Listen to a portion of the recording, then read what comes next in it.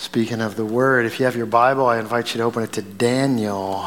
Chapter 4 is where we're going to be today. Actually, we're going to be in chapter 4 and 5. If you don't have a Bible with you, that's all right. We've got some for you in the chair rack that's either in front of you, behind you, right there. There should be one not far from you. And I encourage you to grab one of those. I think it's about page 740 in the chair Bible. It'd be about there. We'll be in chapter 4 or so of Daniel. And as you're turning there, thinking about this, we're going to be in 4 and 5 today, and I'm going to be using a lot of different scriptures jumping around in there. So I'll name off some verse numbers, and you can kind of follow along with where we're going to be. Let me ask you, when I started this book of Daniel series, how many of you, those of you probably who are Christians, maybe read through the Bible before, you get some familiarity, how many of you thought, oh, good, they're going through the book of Daniel? Some excitement, a few, right? Yeah, a few. And let me tell those of you that didn't raise your hand, or maybe you didn't know the book of Daniel before, I'll tell you why those people raised their hands for 2 reasons. One is because Daniel has some really exciting stories that you're like, I want to hear about the fiery furnace, the lion's den, and all this stuff, and I preach on that, and I want to hear about that. That's one reason. The second reason is because they know there's some stuff in Daniel that's hard to understand. They're like, I'm going to see how pastor's going to handle this. And that's just 2 reasons. So they're kind of sitting going, okay, what are you going to do with this thing? That's true about Daniel. Most of that comes towards the end of the book, and I'm going to let Pastor Marvin preach that. There's some truth to that. He's preaching the first sermon of chapter 7. But some of that comes at the beginning of the book. We come to a couple passages this morning that when you're reading through them, you're like, what is going on here? There's some wild things that may be going on here in chapters 4 and 5, and we're going to cover them today. We're going to cover the experience of 2 kings, one in chapter 4, one in chapter 5, and they are pretty wild experiences that these 2 kings have. And here's the question I want to ask you, kind of put in your mind as I'm talking through these stories. Here's the question. Have you ever had at times in your life something happen that you didn't expect to happen, maybe you didn't want to happen, but it happened anyway? Or have you ever been hoping something would happen, maybe praying something would happen, and it wasn't happening? And you had a question, why? Why did that happen? Why didn't that happen? Of course, we've all had these experiences. As we go through these 2 kings' experiences today, I want us to see 2 things. One, there was a cause for what each king experienced. And 2, there was a reason for what each king experienced. Now, you may think in your mind, well, aren't those the same thing, the cause and the reason? Hang with me. I think they're different. There's a cause for what they experienced, and there's a reason for it. And I think in our lives, when we sometimes look at the things that we go through, there's a cause, what may have happened, but there's also a reason, and that if we miss the reason, we may miss what God is really wanting to do and wanting to teach us in our lives. All right? So you got that? So we're going to move in Daniel. We got 2 stories that are really amazing stories, and I'm going to try my best. One of my favorite preaching professor from seminary, Haddon Robinson, used to tell his students, us as students, he said, the Bible's a great story, now don't ruin it. And what he meant by that is this. What he didn't mean is the Bible's a story in the way that people make up stories. That's not what he meant. The Bible is true, and the facts and the historical facts are true. But what he meant is the way that God often delivers it is a powerful narrative of what happened. I mean, you read some of the accounts in the Bible, and they're incredible, the way that God has chosen to deliver them to us. There's tension, there's plot, there's twists, there's character development, all of that stuff that's found in a great story, true story, is there. And so I am going to do my best to please my preaching professor and not ruin it for you this morning, because these are 2 incredible accounts of what happens to these 2 kings. The first one is named Nebuchadnezzar. You met him before as we've been going through Daniel. But Daniel chapter 4 is about Nebuchadnezzar. I'm going to pick up a little later in the story, and then we're going to flash back. Here's what's going on in Nebuchadnezzar. One day in his life, he is surveying and considering his kingdom, as I would guess kings are wont to do. I've never been a king, but if I was a king, I think this is something I'd probably do. Just think about your kingdom. Just think about all that you have and all that is under your control. And Nebuchadnezzar certainly had a lot to think about. He's not king of some, second-rate market corner fiefdom. He is king of Babylon, greatest empire of his time, greatest city of his time. He's built incredible things. He built something for one of his wives known as the Hanging Gardens that were so impressive they're considered one of the 7 wonders of the ancient world. He's done much. His city that he is considering, thinking about, in the midst of it is surrounded by 3 walls. The first one is 21 feet thick. They have chariot races across the top of it. Second wall, 12 feet thick. And then outside that wall is a moat that at some places is 200 feet wide. But that wasn't enough for Nebuchadnezzar. He wanted more protection. He built a third wall around the city. 80 feet wide is this wall. And outside of that, he diverted the Tigris and Euphrates River to form another moat that was some 300 feet wide. You can imagine he felt pretty secure in Babylon. And not only did he have these security measures, he also had other things that he built in the city that made the city this magnificent and beautiful city. He built something called the Ishtar Gate, and I'll show you a picture. There's the Ishtar Gate, as archaeologists have uncovered and recreated part of what it might have looked like in his day. Through this gate, it was high, covered, enameled with brick reliefs, 575 bulls and dragons. Through the gate ran the procession called the Way, which was covered in limestone slabs, 3 feet square. An inscription credited it to Nebuchadnezzar. The walls along the procession way were overlaid with enameled brick, decorated with 120 lions. So you can imagine, as he is looking at all he has, it's pretty impressive. And he reigns over all of it. And so maybe that's what's in his mind when in Daniel chapter 4 and verse 30, he is quoted in the Bible as saying this to himself at that moment.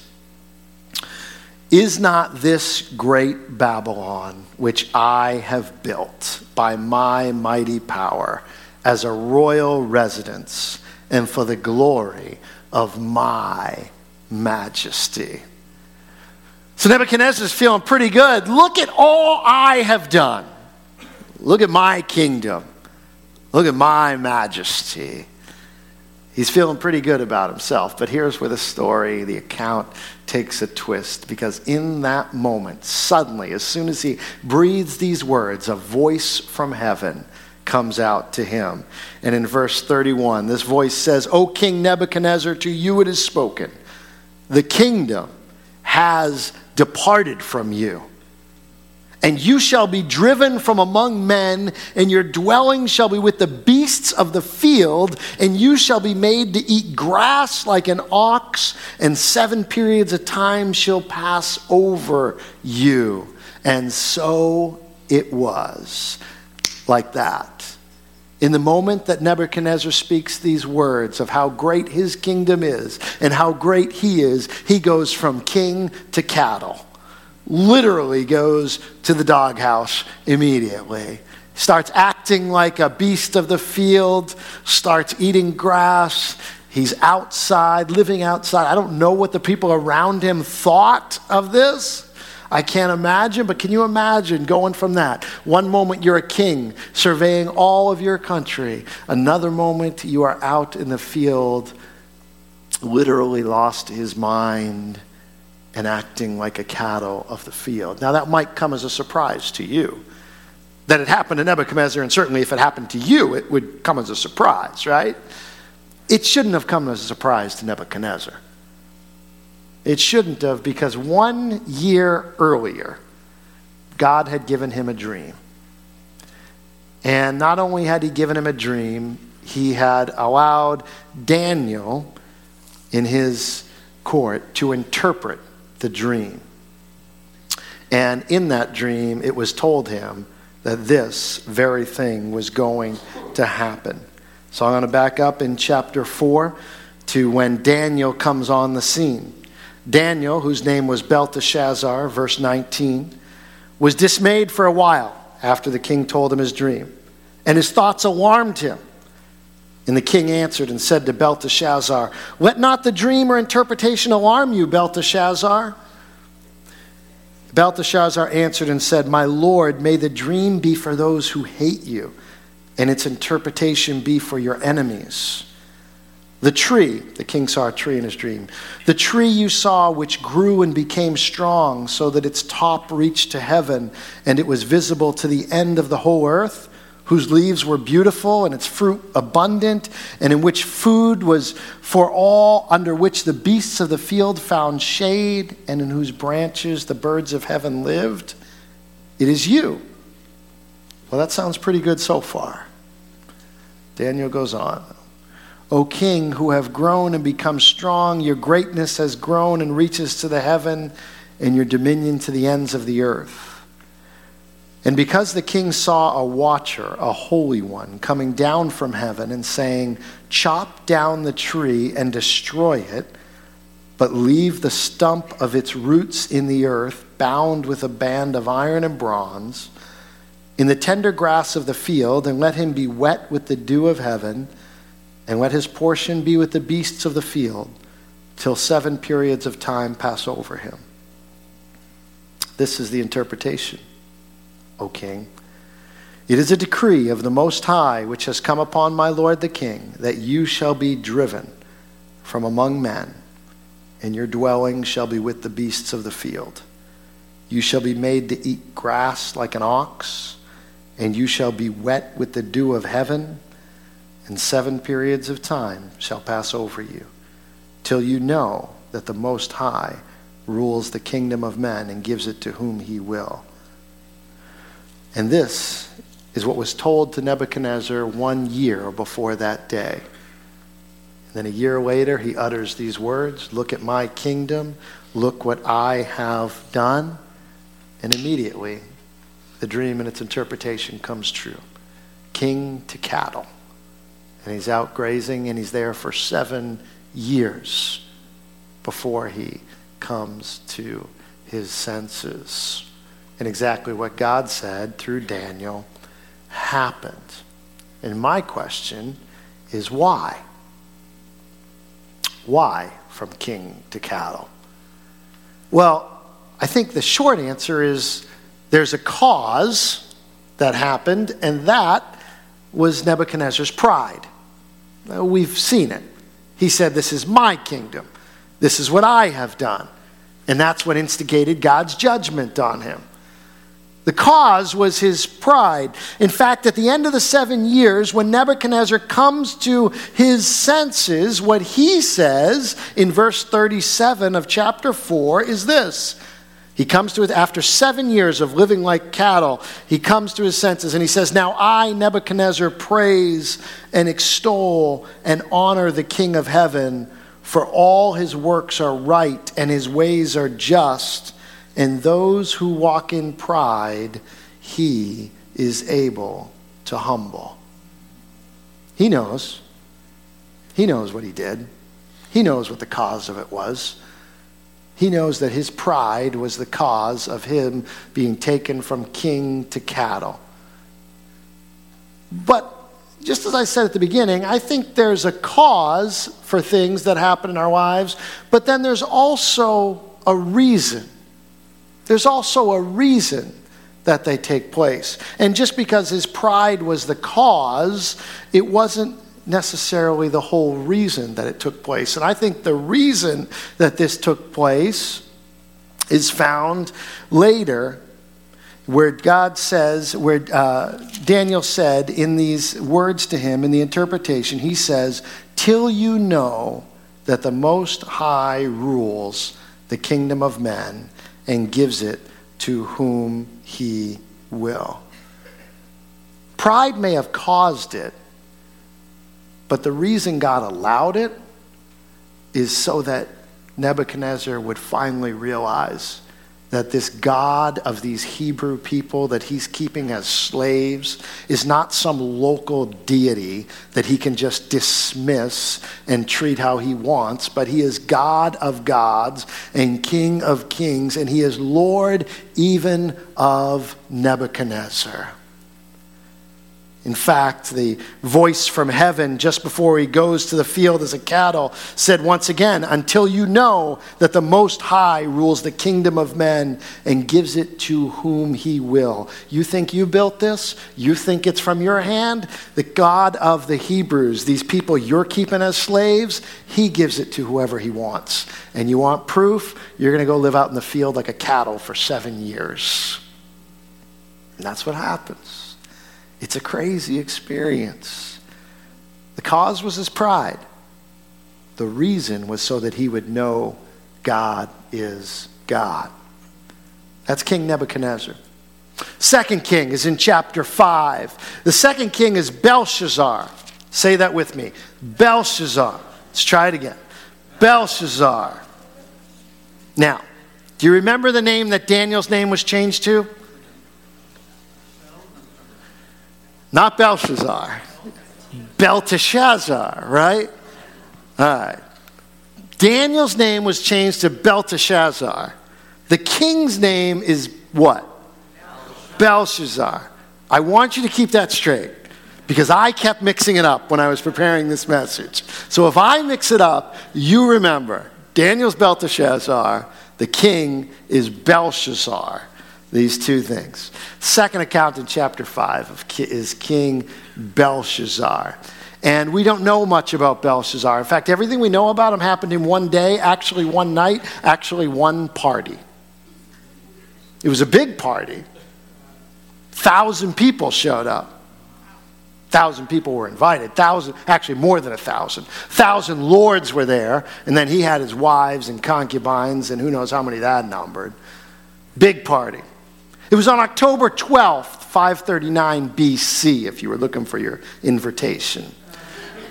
That's the night it happened. October 12th, 539 BC, Belshazzar throws a big party. It was a raucous celebration with wine flowing freely, a hedonistic pursuit of all kinds of pleasure. And in the midst of that party, if you think what happened to Nebuchadnezzar was wild, well, listen to what happened to Belshazzar. In the midst of that party, with the 1,000 people present and all that's going on, all of a sudden, in the middle of it, it's interrupted and everything stops. And I wish I had like a special effect to make this happen in here, but I don't. Because a hand appears and starts writing on a wall. The fingers of a human hand appeared and began to write a message on the wall. Not a person writing with their hand, but a hand without a person writing on the wall. How would you react to that? How would you respond? I mean, you might respond even a little differently now. I mean, 21st century, animatronics, you'd be like, okay, someone figured it out. But I mean, imagine no knowledge of that whatsoever. There's no chance of that even happening because you would be suspicious immediately before you found out it wasn't that. So there's no chance of any of that happening. And you see a hand writing on the wall. How would you react? Here's how Belshazzar reacted, verse 5 of chapter 5. Immediately the fingers of a human hand appeared and wrote on the plaster of the wall of the king's palace opposite the lampstand. And the king saw the hand as it wrote. Then the king's color changed, his thoughts alarmed him, his limbs gave way, and his knees knocked together. I think that's about right. Right? After you spit out your drink, rub your eyes, pinch yourself, and think, am I dreaming? That's about how I would react. Color changed, limbs go limp, knees start knocking together. You start getting freaked out at that moment. course, the next response is going to be, well, what does it say? What's being written? The only problem is Belshazzar couldn't read it. So he brought in the most learned and educated men in his kingdom. They couldn't read it. Well, what then? Well, here he is. He's nervous. Why is he so nervous? Why is his color changing, his limbs going weak, his knees? Not just because a hand is writing on the wall, because he knows that there's an important message that he cannot understand. If a hand without a body is writing on the wall in your room, here's what he knows. It's a supernatural message. It's a supernatural message. He thinks one of his gods may be trying to get his attention. And if there's a supernatural important message given to you, you want to be able to understand it.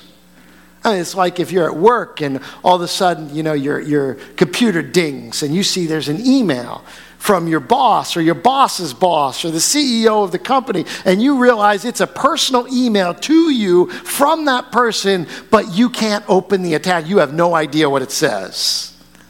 And you are thinking, is this good news? Is this bad news? What kind of news is this? It's that feeling you parents get when you look down and realize one of your kids has called on the phone and you miss their call, and it's a time they don't usually call. And at that moment, your parent, you're thinking all kinds of things, and you call them back immediately, and then you get voicemail, and you call them again, and you finally get them, and you say, did you call? I missed your call. Is everything all right? What's going on? I'm so sorry I didn't answer the phone. I'll never listen to that pastor again when he tells me to silence my phone. What is it? Are you okay? And the usual response is something like, yeah, where do we keep the bread? But that moment between knowing there's an important message from an important person and not knowing what it is multiply that by about 1,000, and that's what Belshazzar is feeling. Here's an important message from an important person, but I don't know what it says. And I need to find out what it says. He's king of this country. He is having this party of thousands of people. Is it good news? Is it bad news? None of his educated people can understand it. He doesn't know what to do. He should know what to do, but he doesn't. So then enters the queen mother. Queen mother was probably either the wife of his father or maybe the wife of his grandfather. We're not quite sure, but it's someone who has a matriarchal position in the kingdom and has some bit of historical knowledge as well. And so she says to him, you got to go get Daniel. There was a man in your father's time who could interpret dreams, and he will be able to tell you what it says. And so Belshazzar calls Belteshazzar and brings Daniel in to interpret it and retrieves it.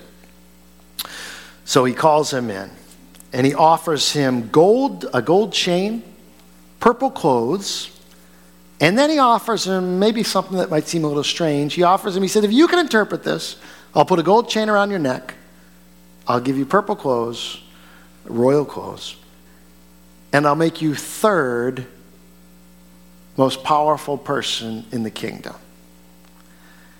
Now, does that seem strange to anybody else? Because why third? All right, I want to put a historical parentheses in here, okay? Here's a historical parentheses for a second pause. Here's what's going on. So for a long time, people were like, this part of the Bible doesn't make historical sense.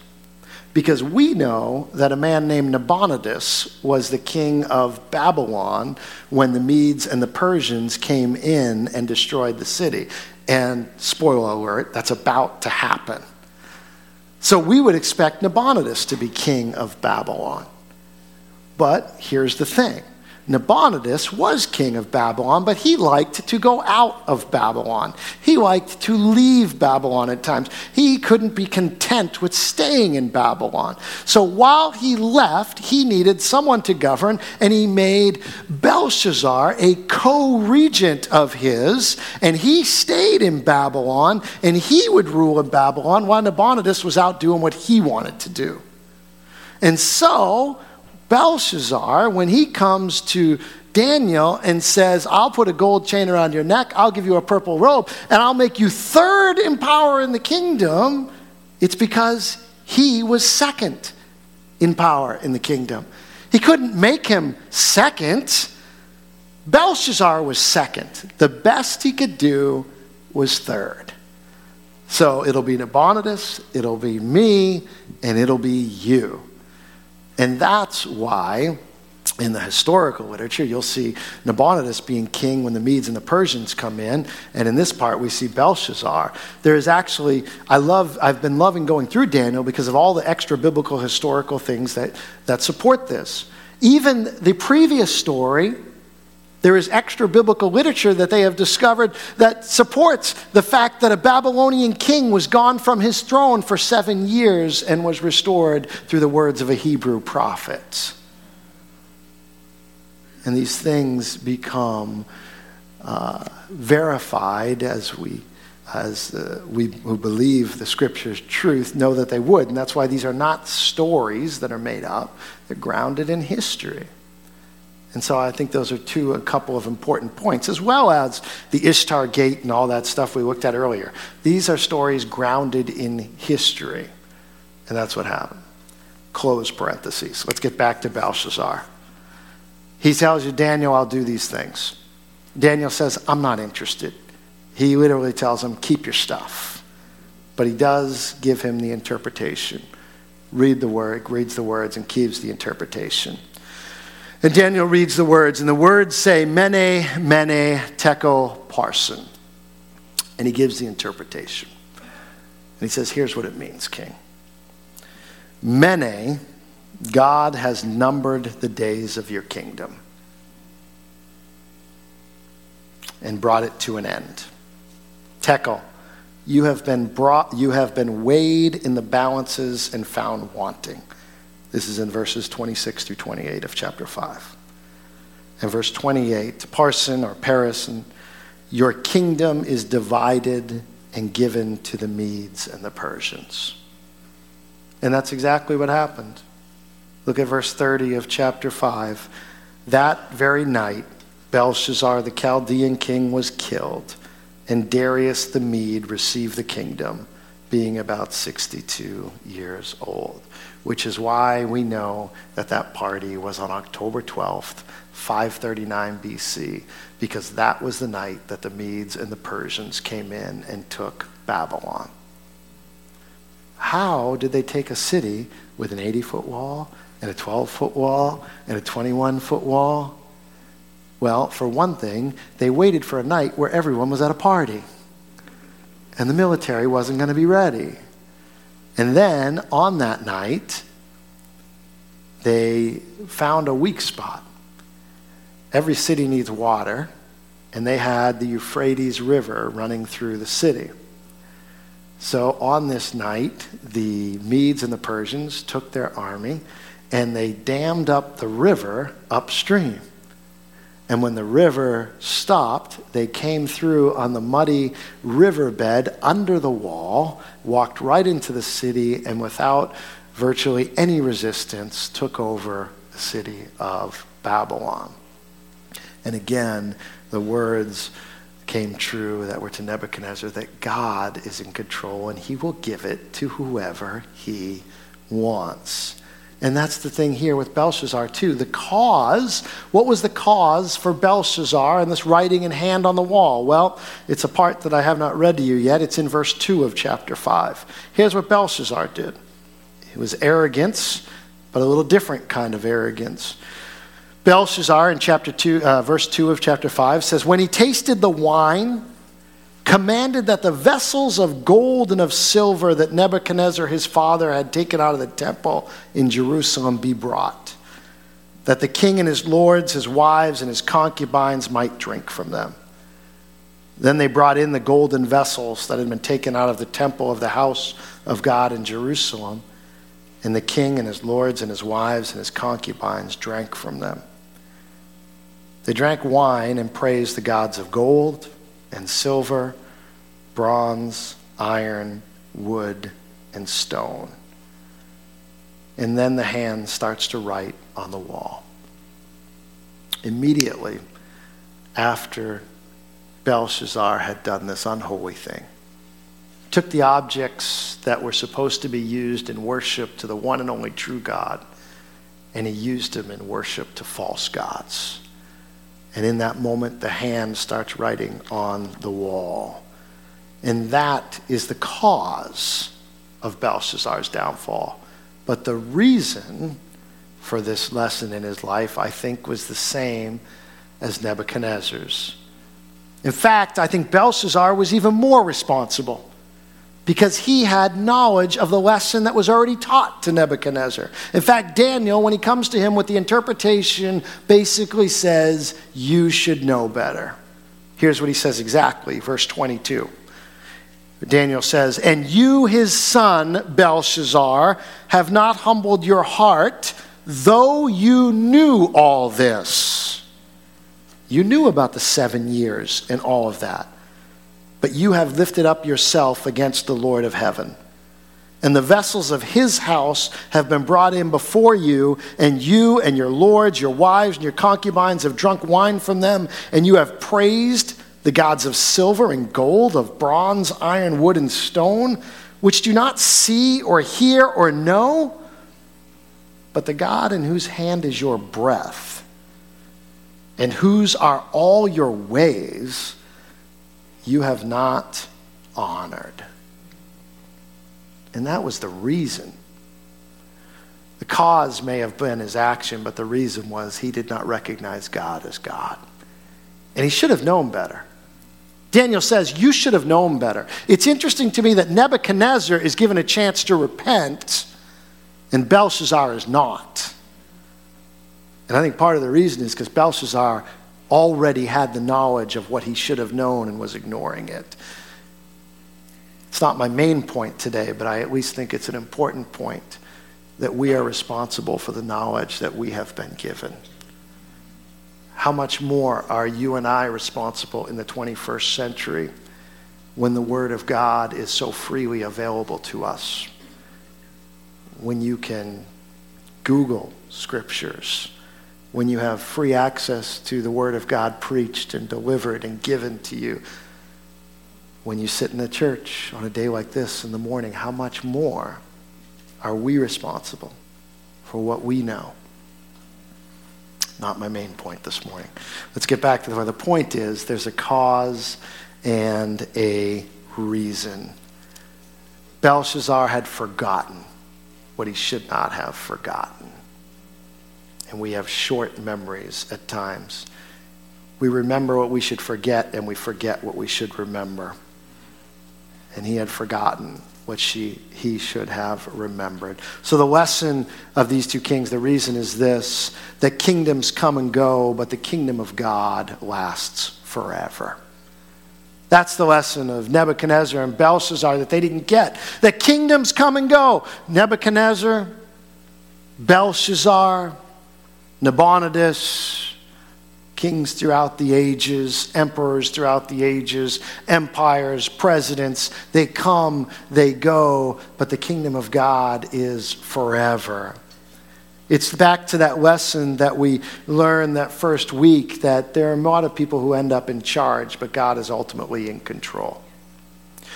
So what does it mean for us? We can easily look at Nebuchadnezzar and Belshazzar and think, man, they are messed up. Glad I'm not like them. But that would be a bit ignorant of us, right? You're not a king of Babylon, queen of Babylon. But do we ever survey our little kingdoms and think, look at all we have built? Do we ever, like Nebuchadnezzar, tempted to survey our position and our possessions and sit back for a little while and think, look what I have done. Look at what I have built. Like the man that Jesus spoke about, the rich ruler, who accumulated so many possessions that he had to build bigger silos just to hold them. And he said to himself, you have plenty of gain laid up for many years. Take life easy, eat, drink, and be merry. And God said to him, you fool, this very night your life will be demanded of you. I think the same words could have been spoken to Nebuchadnezzar or Belshazzar. You fool. You think you're in control. You think it's everything that you have done. But it's not. We have to be careful. I think we have to look at our lives. Do we ever arrogantly look at what we have done and think that it's all us and forget that God has been at work? That everything we receive is ultimately from him. We didn't create any of it. God gives it to us. Secondly, do we ever, like Belshazzar, do we ever arrogantly use things that were meant for worship of God for our own personal gain and purposes without bringing God into the picture? You say, well, Pastor Rick, I'm off the hook on that one. I mean, search my house. There's no gold cups or anything that, was offered to God in the temple. For sure. But I don't know that we're off the hook. Because Paul in the New Testament, the Bible tells us, he says this, do you not know that your body is a temple of the Holy Spirit within you, whom you have from God? You are not your own, for you were bought with a price, so glorify God in your body. Have I ever taken the body, the time, the energy, what God has given to me and used it for my purposes and not his? In fact, the words to Belshazzar are, the God whose hand is your breath. I mean, the most basic thing we do is breathe. And Daniel's telling Belshazzar, even that basic thing that you do, that you don't even think about, the breath in your lungs, is from God. Forget about the kingdom you have. Just breathing is from God. And he says, and you're ignoring it.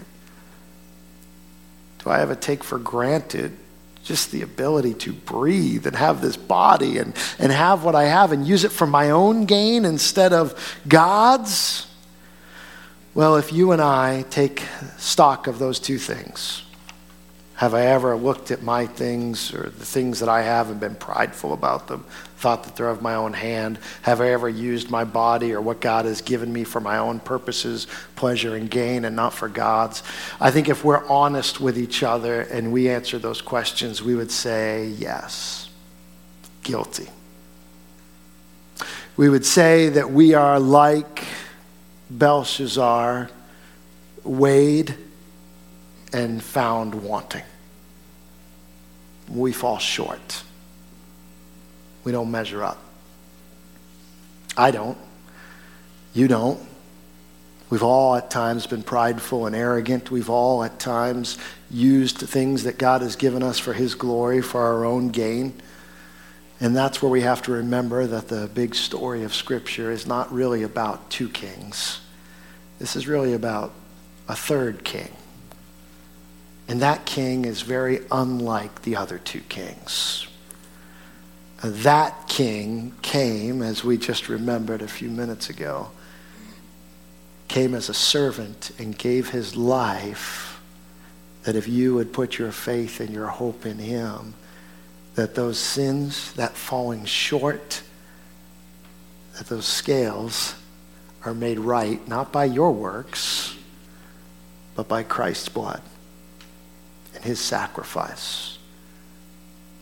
That you are then forgiven and given salvation in God. That third king is spoken about in Colossians chapter 1. I read a little of that earlier, but here's the part I didn't read. Colossians chapter 1, verse 15, Paul says this of Jesus. He is the image of the invisible God, the firstborn of all creation. For by him all things were created, in heaven and on earth, visible and invisible, whether thrones or dominions or rulers or authorities. All things were created through him and for him. Thrones, dominions, rulers, authorities, kingdoms come and go, but the kingdom of God lasts forever. That's the lesson that these kings needed to learn. They weren't getting it.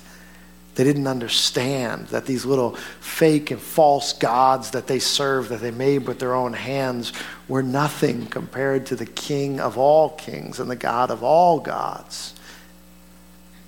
And so you and so me, when we wonder, going back to the beginning of this message, God, why did this happen? Why didn't that happen? Why didn't I get that job that I wanted? Why did I get let go from this job I wanted to keep? Why haven't I got healed? Why hasn't this prayer been answered? Why have you allowed this to happen? I don't, and I can't, and I won't pretend to tell you I can always know the cause. Maybe there's pride, maybe there's something else, I don't know. I can't tell you the cause. But if you are a follower of God, I can tell you at least a big part of the reason or how God's going to use it. And it is so that you and I would know that God is God and that you can trust him. And in those times of loss, that you would hit your knees and say, God, I need you, and find that he's enough. And in those times of blessing, that you would say, God, I thank you, and that you would worship him.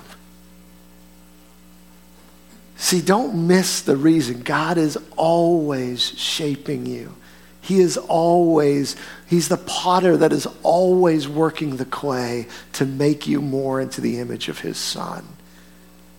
Don't miss what God is trying to teach you in the midst of your pain.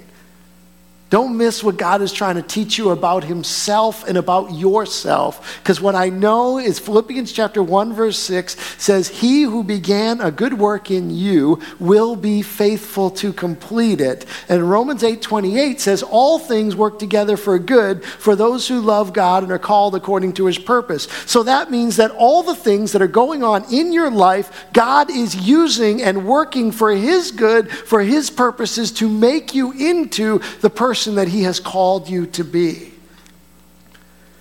So while you often look, and we often look for the cause, for the symptom, for all of this, don't miss the reason. Don't miss the big picture of what God is trying to tell you, that God is God, and the kings of this world may come and go, but the kingdom of God lasts forever. And things in this earth that are so important to us now in the light of eternity, in the light of who God is, may not be nearly as important as we think they are. Keep your eyes on God. Stay focused on him. And so as we close out this morning, I'll ask our music team to return. Two responses to this message. One, if you are a Christian in here, you're a man who follows God, you're a woman who follows God, then I think we have to look in our own hearts and we have to ask ourselves these two things. Am I ever like Nebuchadnezzar? Do I look at what I have built, my positions, my possessions, and I start to take pride in it? God, forgive me. And God, show me that and heal me, set me free. Am I like Belshazzar? Have I taken what God has given me and I use it for my own purposes and my own gain and not for God's glory? God, forgive me. God, I fall upon your grace. God, help me. But also, if you're in here this morning and you have not yet put your faith and trust in God, could be any number of reasons, but this morning I would just ask you to consider, could it be that it's pride? Could it be the same pride that kept Nebuchadnezzar from recognizing who God is, the same pride that caused Belshazzar to just do whatever he wanted, no matter what, is keeping you from putting your faith in God? That it's not about the things you tell other people. It's not about you're not sure about this question or that question. What it may be really, could it be that it really comes down to you don't want to recognize God as God of your life? I think oftentimes that's what it comes down to for us. Because then I have to say, God, you're God. I'm not. And I will trust you with those questions I don't have answers to. I will trust you with my life and give it completely over to you. I will follow you and obey you, and you will be Lord. And that's not easy all the time. But here's what I would say based on this morning's message. God is after you, and he wants you to know who he is. Don't wait, and don't make him have to take you from king to cattle. Don't make him have to rip everything away from you so that you can see that he's really all you need. That come to him this morning and realize and lay down your pride and lay down that thing that you have, that I have too, that just wants to be in control all the time so much. And in a step of faith, take your hands off the wheel and get out of the driver's seat and give your life over to God and allow him to lead you. Would you pray with me? And if that's you, and this second part is you, I would encourage you to just pray with me as I pray. There's a prayer on the back of our Connect card, and I'll just read it as you have your eyes closed and head bowed. Because we give this to you so you can take it with you. Let this be your prayer. If that's your prayer, that you want to put your faith and trust in God, to let your pride die, give yourself over to him. It says, thank you, God, for loving me and sending your son to die for my sins. I repent of my sins and receive Christ as my Savior. And now as your child, I surrender my entire life to you. And if that's you, let those be your words, and tell God even now, God, I want to give my life over to you. I no longer want to let anything stand between you and me. I don't want it to be that you have to rip everything away before I realize that you're all I need. And this morning, I commit my life to you. Father, I pray for that person, those people in this room that are making that commitment, that you would do what you said in your word, that as they draw close to you, you will draw close to them. Fill them with your spirit. Dwell in them. And for the rest of us who are in this room, who are followers of Christ, Lord, would you cleanse us? Cleanse us of pride, because we can't see it. We always see it in other people. We never see it in ourselves. We always think it's something other people have a problem with. We never think we do. So Lord, cleanse us, forgive us, and Lord, help us to be a people that would live our lives completely and wholly for you. In Jesus' name, amen.